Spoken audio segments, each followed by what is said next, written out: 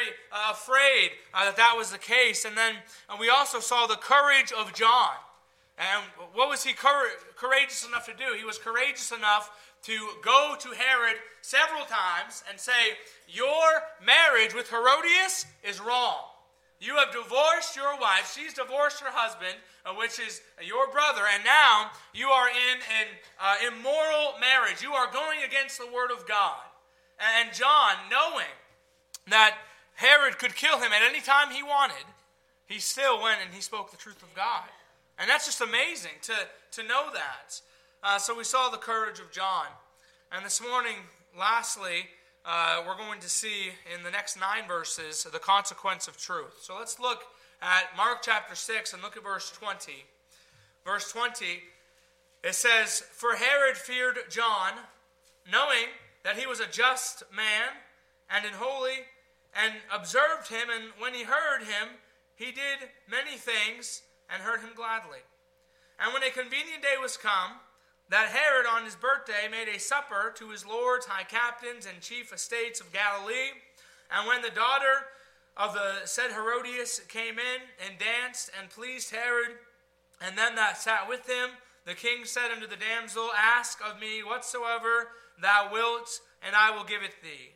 And he sware unto her, whatsoever thou shalt ask of me, I will give it to thee, unto the half of my kingdom.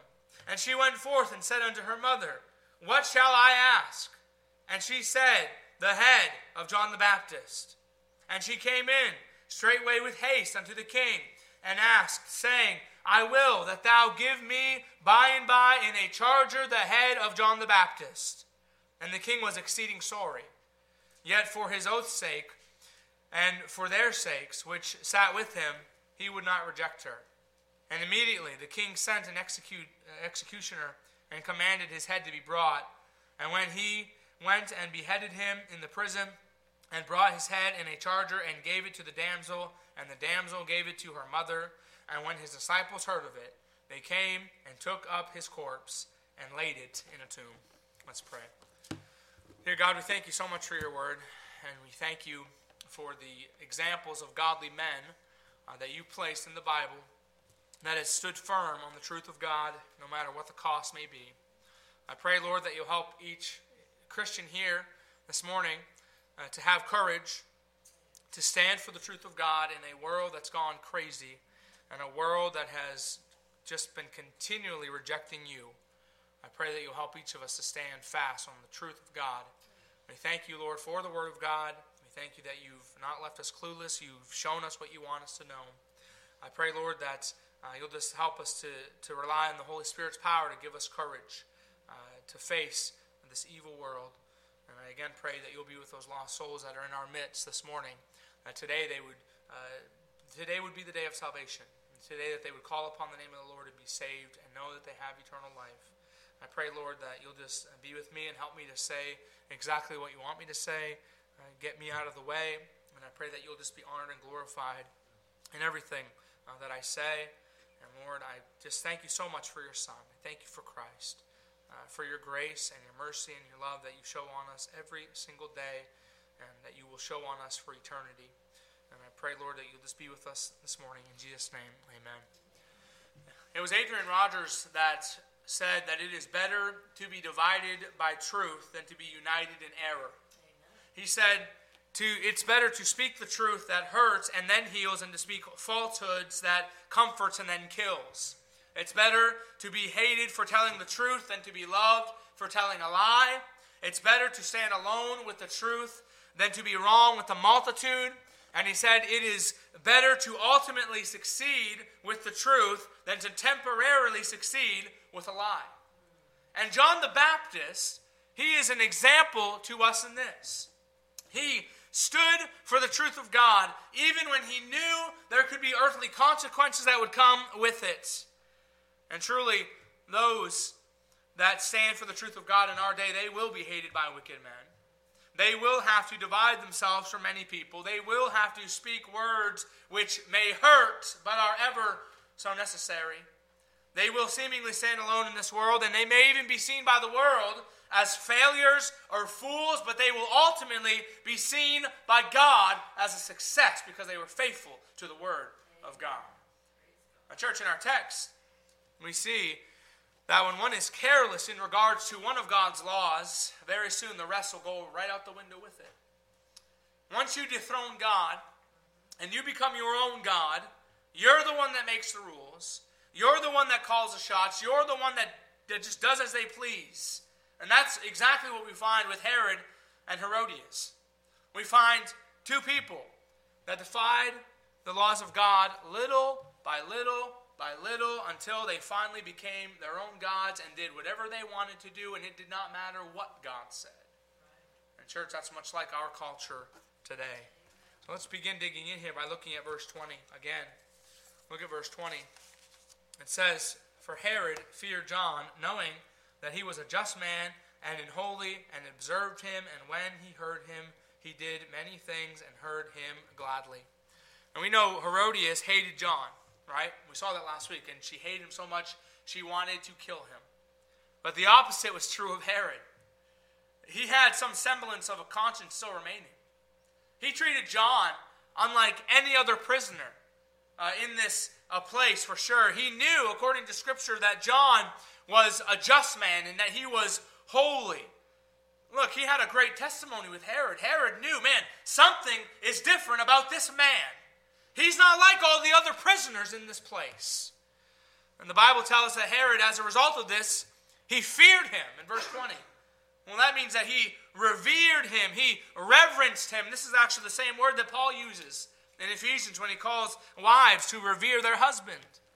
And this fearing, this respecting, this reverence of Herod to John, the verb tense here shows us that Herod was in a continual state of reverence towards John.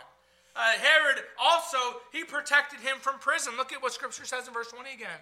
"For Herod feared John, knowing that he was a just man and holy." And look what it says there, "and he observed him." What does observe mean? It means that he preserved him. This means that he protected him. He didn't let anything bad happen to him. He was protecting him from maybe the prisoners, most likely also Herodias. But above all, Herod also visited him in prison. We're told here that he heard him gladly. Look what it says, "and observed him, and when he heard him, he did many things and heard him gladly." Look, Herod would go in the prison to listen to John speak. Maybe he would ask questions. Maybe he would ask him about his God and consider what he had to say. If for some reason Herod was drawn to John like a moth to a candle, like King Agrippa was with Paul, he was very fascinated by John. So church, in this we know that Herod was very clearly having a very large and great internal battle and a very large moral struggle. What should I do? Should I continue doing what I'm doing with Herodias? Or should I let John go free? How should I handle this situation? But unfortunately, Herod's respect for John had never blossomed into repentance, and he would end up letting his flesh win. And in fact, his sin with Herodias so clouded his judgment, it so clouded his morals, that he would ultimately end up doing that which he never wanted to do. Look at verse 21. In verse 21, it says, "And when a convenient day was come, that Herod on his birthday made a supper to his lords, high captains, and chief estates of Galilee." Now, we know here that this says a convenient day. You got to understand here, Herodias, she had been planning and scheming for the perfect time to kill John. She wanted him dead, couldn't figure out how to do it, but now it says that a strategic day, a convenient day, an opportune time had come, and it was Herod's birthday. And he was having this grand celebration with all the bigwigs of his monarchy. And as he did, immorality and evil would be on full display for everyone to see. Look at verse 23. Or rather, verse 22. It says, "And when the daughter of the said Herodias came in and danced, and pleased Herod, and them that sat with him, the king said unto the damsel, Ask of me whatsoever thou wilt, and I will give it thee." The daughter of Herodias, she comes in this room, and she performs a dance for these men. That's the very likely that she was sent in by Herodias herself, and how corrupt is that? But she danced with these men, and this dance that was around these powerful men, it refers to a solo dance that was promiscuous and self-degrading. This would be the type of dance that only those with loose morals would ever dare to perform. And this actually was unheard of in this culture. This was not a normal thing. This is unprecedented. Most Jews in this time, they would never allow this to happen. And in fact, even most Gentile mothers would forbid their daughters to do this, as pagan as they are. But here we see Herodias' daughter being put in this position. Now today, we know that this type of act may even be normal in our culture. It may be all over the internet, maybe all over social media, but it doesn't matter. It's still a sin against God. Look, listen, to put yourself out there and to be immodest with your body, as Herodias' daughter did, is not pleasing to God in any way, shape, or form. 1 Timothy 2:9, Paul wrote that a woman adorn themselves in modest apparel. So what was happening with Herodias' daughter, and what happens so often today, I want you to know it is a work of the flesh. It's not of God. It is not pleasing to God in any way. It is sinful, it is evil, and it is an affront to God. Let's go to Galatians chapter 5. Galatians chapter 5 speaks to this. Look at verse 16 of Galatians chapter 5. And this just shows you the downward spiral of Herod and his family. And look at verse 16, Galatians chapter 5. It says in verse 16, "This I say then, walk in the Spirit, and ye shall not fulfill the lust of the flesh. For the flesh lusteth against the Spirit, and the Spirit against the flesh, and these are contrary the one to the other, so that ye cannot do the things that ye would. But if ye be led of the Spirit, ye are not under the law." And look what it says in verse 19. "Now the works of the flesh are manifest, which are these: adultery, fornication, uncleanness, lasciviousness." Now I just want to stop right there. All of these things were on display with Herodias' daughter as she danced before these men. The fornication, it really just refers to any sexual activity outside of marriage. Uncleanness is speaking to impurity. Lasciviousness is speaking of lewdness and sensuality and lacking moral restraints. And all of these things, church, fits the bill with what we find with Herodias' daughter and really what many people are doing today. But listen, this is not the characteristic of a saved person. That needs to be said. I mean, in our culture, it's being more and more accepted, but it is a sin against God. Now, in fact, dancing and nakedness, for example, was really connected many times in the Old Testament to idol worship. You think of Exodus chapter 32, when Moses came down on the mountain, he saw that, he was outraged, and God said, "Moses, get down there and fix this. This is not okay." So this is really, to do this is no doubt a characteristic of an unregenerate person, an unsaved person. So this provocative dancing, it only promotes lust in the heart, and it dishonors God. But I want you to know, it wasn't just Herodias' daughter that was at fault here. It was also it's also very important to understand that Herod was greatly at fault too, and he was greatly sinning against the God of heaven as well. You know, to view such a thing privately as this is wicked and sinful as well. The Bible speaks of the fact that to look upon a woman and lust in your heart is a sin, just as the sin of divorce. Let's go to Matthew chapter 5. Matthew chapter 5, Jesus speaks on this. Matthew chapter 5, and look at verse 27. Jesus said, "Ye have heard that it was said by them of old time, Thou shalt not commit adultery. But I say unto you that whosoever looketh on a woman to lust after her hath committed adultery with her already in his heart." So this is obviously a sin against God. What Herod was allowing to happen in his domain was a sin against God. And men, listen, this is why we must do, as David said, and commit to not putting any wicked thing before our eyes. This is why we must do as Job did and make a covenant with our eyes. And I'll tell you what, this is just a bonus for you. If that requires getting rid of your cell phone or your laptop or your television, so be it. You cannot allow such corruption in your home. Many of us here would probably be better off doing so. We cannot allow such wickedness in our mind, in our heart, because it is corrupt. It is a work of the flesh. It is not it's not a characteristic of a saved person. So while putting yourself out there to be seen in this way, as we see with Herodias' daughter, is almost normal now, it's still an affront to God. It's still a sin. While privately viewing such immorality is very accessible and accepted in our society today, it should not be done by any follower of Christ. But we see in our text, while this immoral spectacle continues on here, I want you again take note of the downward spiral that we're seeing with Herod and Herodias. First, they divorced their spouse, right? They decided, okay, we're going to get divorced so that we can marry each other. And now here it is. Herodias most likely sent her own daughter in this room full of drunken men. No doubt they were drunk because this was a drunken party. And she sent him in there to dance like an animal in a zoo. One sin is leading to another. And guess what? According to Scripture, Herod loved it. Let's go back and look at Mark chapter 6. And look again at the latter part of verse 22. He loved it so much that he said, look, I'm going to give you whatever you want, up to half of what I possess. Look at verse 22 again. And when the daughter of the said Herodias came in and danced and pleased Herod, and them that sat with him, the king said unto the damsel, ask of me whatsoever thou wilt, and I will give it thee. And he sware unto her, whatsoever thou shalt ask of me, I will give it to thee unto the half of my kingdom.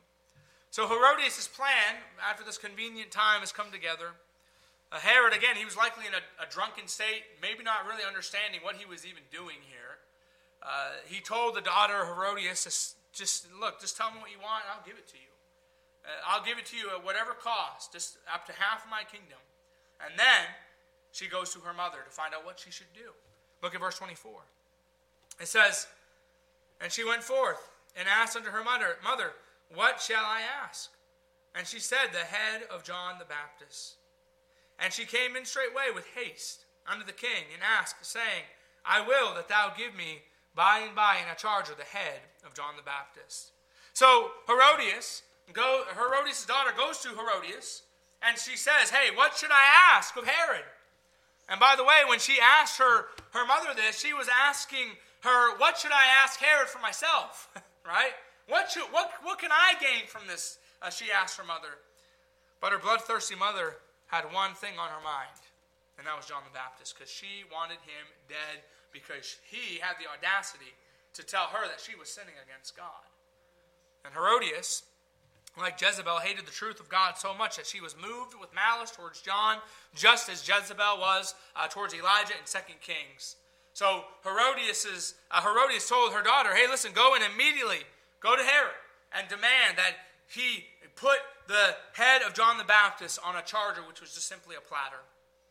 And when Herod heard these words, he knew that his drunken tongue had gotten him into a terrible situation, and he was devastated. Look at verse 26. And the king was exceeding sorry. Yet for his own oath's sake, and for their sakes which sat with him, he would not reject her. And immediately the king sent an executioner, and commanded his head to be brought. And he went and beheaded him in the prison, and brought his head in the charger, and gave it to the damsel, and the damsel gave it to her mother. We're told in verse 26 here that Herod was exceeding sorry. This means that he was greatly distressed. Herod had indirectly promised to murder the prophet that he so much feared and he so well respected, and he did it because he would not reject her. He would not nullify the promise that he had made. But listen, he was not sorry enough. He was sorry for what he had said, but he was not sorry enough. You understand that Herod could have told Herodias' daughter that he promised her a gift, not a crime against God, but he didn't do that for the sake of those that were around him. He did not have a backbone enough to say, no, I'm not going to do that. He didn't care about the truth of God enough to deny her of this promise. And despite his emotional attachment to John, Herod had silenced God, and he did not care about his law anyway.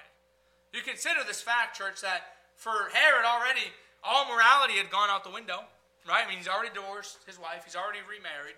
He's already had this dance, and he's already in a drunken state. He probably thought, what's one more sin? Who cares? What's it matter? Who cares if I kill John the Baptist? And Herod caved, and he did evil against God's man.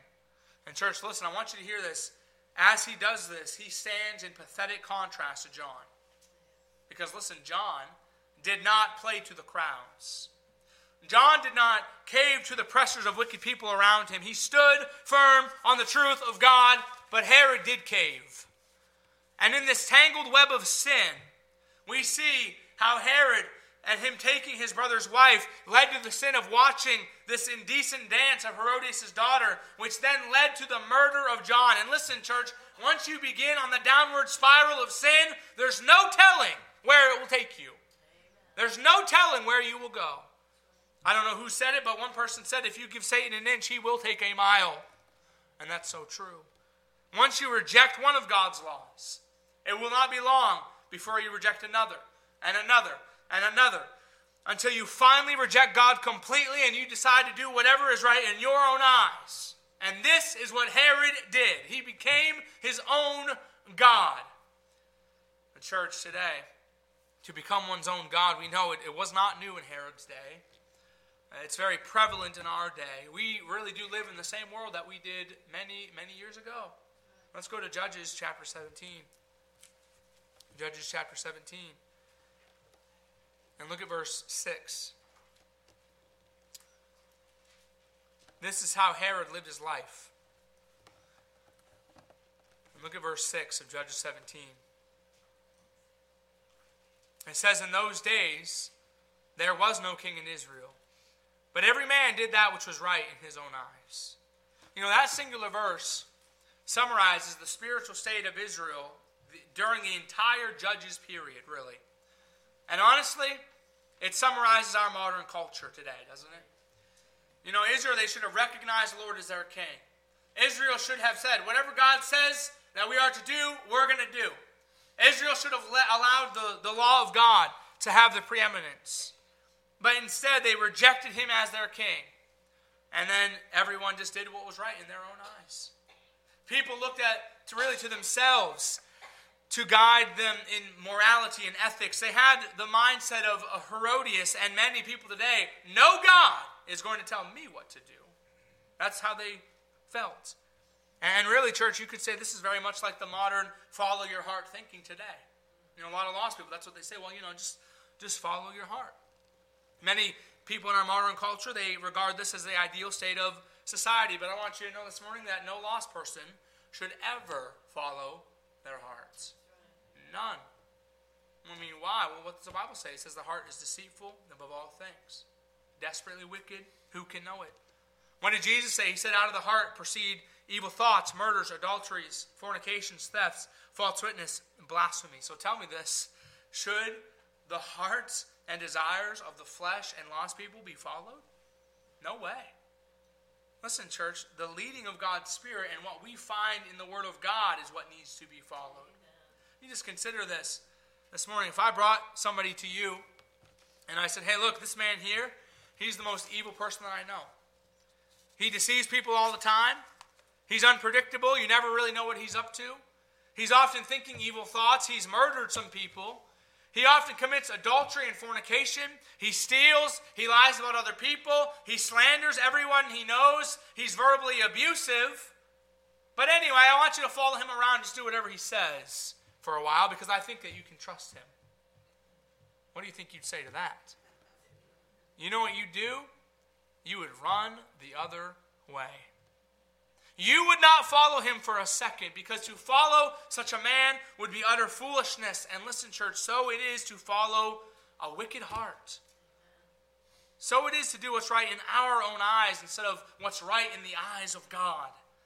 And there are so many people following their evil heart and remaining lost in their sins instead of following Christ. And listen, if that's you this morning, you need to repent and turn to Christ.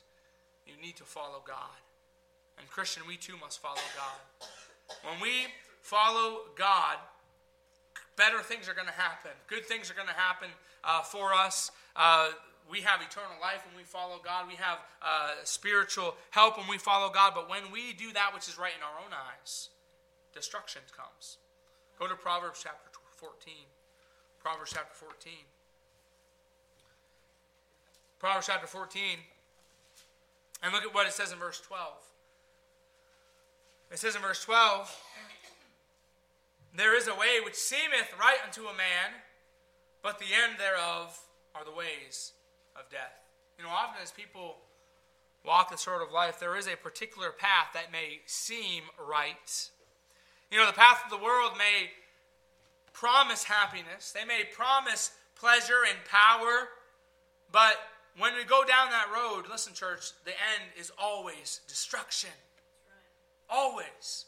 Whenever you get away from the Word of God, destruction always follows. And the Bible is full of examples of those that did that which was right in their own eyes, and bad things happened. For one, you think of the fact that it seemed right in the eyes of Adam and Eve to eat of that forbidden fruit. But God said it was wrong. And as a result, here we have sin has entered the world. It seemed right in the eyes of Nadab and Abihu to offer strange fire before the Lord. But God said it was wrong. It seemed right to the eyes of King David to commit adultery with Bathsheba and to cover it up with murder. But God said it was wrong, and you look at the pain that followed him for years. It seemed right to the eyes of Judas to betray Jesus Christ. But look what happened. The promises of sin never come to pass. All of those acts brought pain, suffering, and evil upon those that did it, and this shows us very clearly that we cannot trust our own examination and our own judgment. In order to truly know what is right, we need to look to God for His wisdom as it is revealed to us in His Word. And while doing things our own way brings us death, guess what the Word of God brings us? It brings us life. Psalm 119, verse 25 says, I will never forget thy precepts, for with them thou hast quickened me. Which means, with them thou hast given me life. With them you have revived me. Hey, listen, there are some Christians probably in this church right now. You feel spiritually dead. You say, I need a revival. Then get in the Word of God. Start reading the Bible. Start taking the things of God seriously, and you will have spiritual revival. It's only through the words of God that we have spiritual life. It's only through His words that we know how to live. Jesus said, man shall not live by bread alone, but by every word of God. And even when we face physical death, Scripture gives us spiritual life. And it gave John spiritual life. As John the Baptist stood for the truth of God and it cost him his life, you know what? He would enter the glorious presence of God. And ultimately, despite seeming to have been defeated here on earth, in the end, he was victorious. Let's go back to Mark chapter 6 and look at verse 29. Mark chapter 6, verse 29. John was dead, all seems lost. It's a sad occasion. Look at verse 29. And when his disciples heard of it, of his death, they came and took up his corpse and laid it in a tomb. Matthew 14 informs us that when the disciples heard of this news, and he gives us additional details, and it tells us that the disciples told Jesus Christ about this.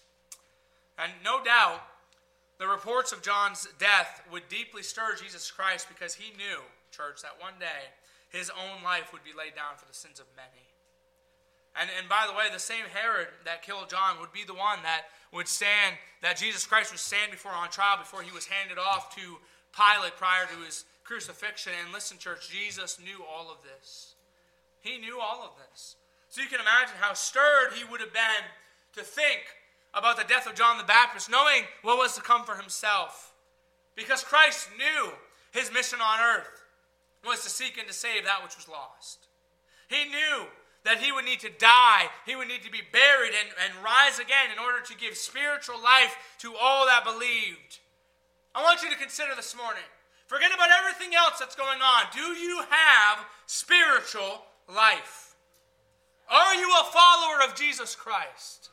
Are you saved?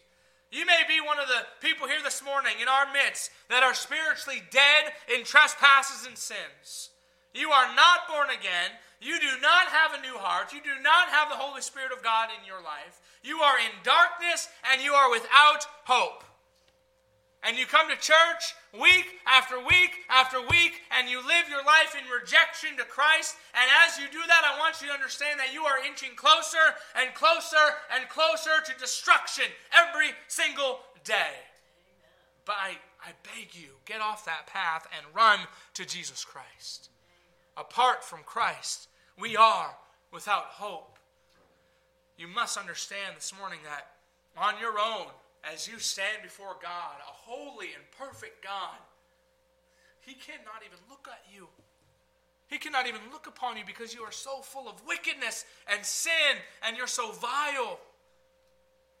He cannot have any part with you. Our sin separates us from a holy and perfect God forever. And if you stay in the state that you are in, you are going to be eternally damned. And this is no place for anybody to be. And you'd say, well, how could God do this? Well, listen, God's not doing this.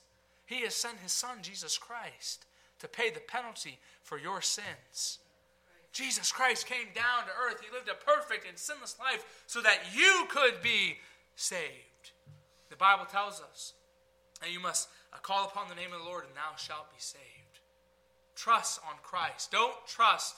Listen, do not trust in your church attendance to get you to heaven, because if that's what you're trusting in, you will wake up in hell.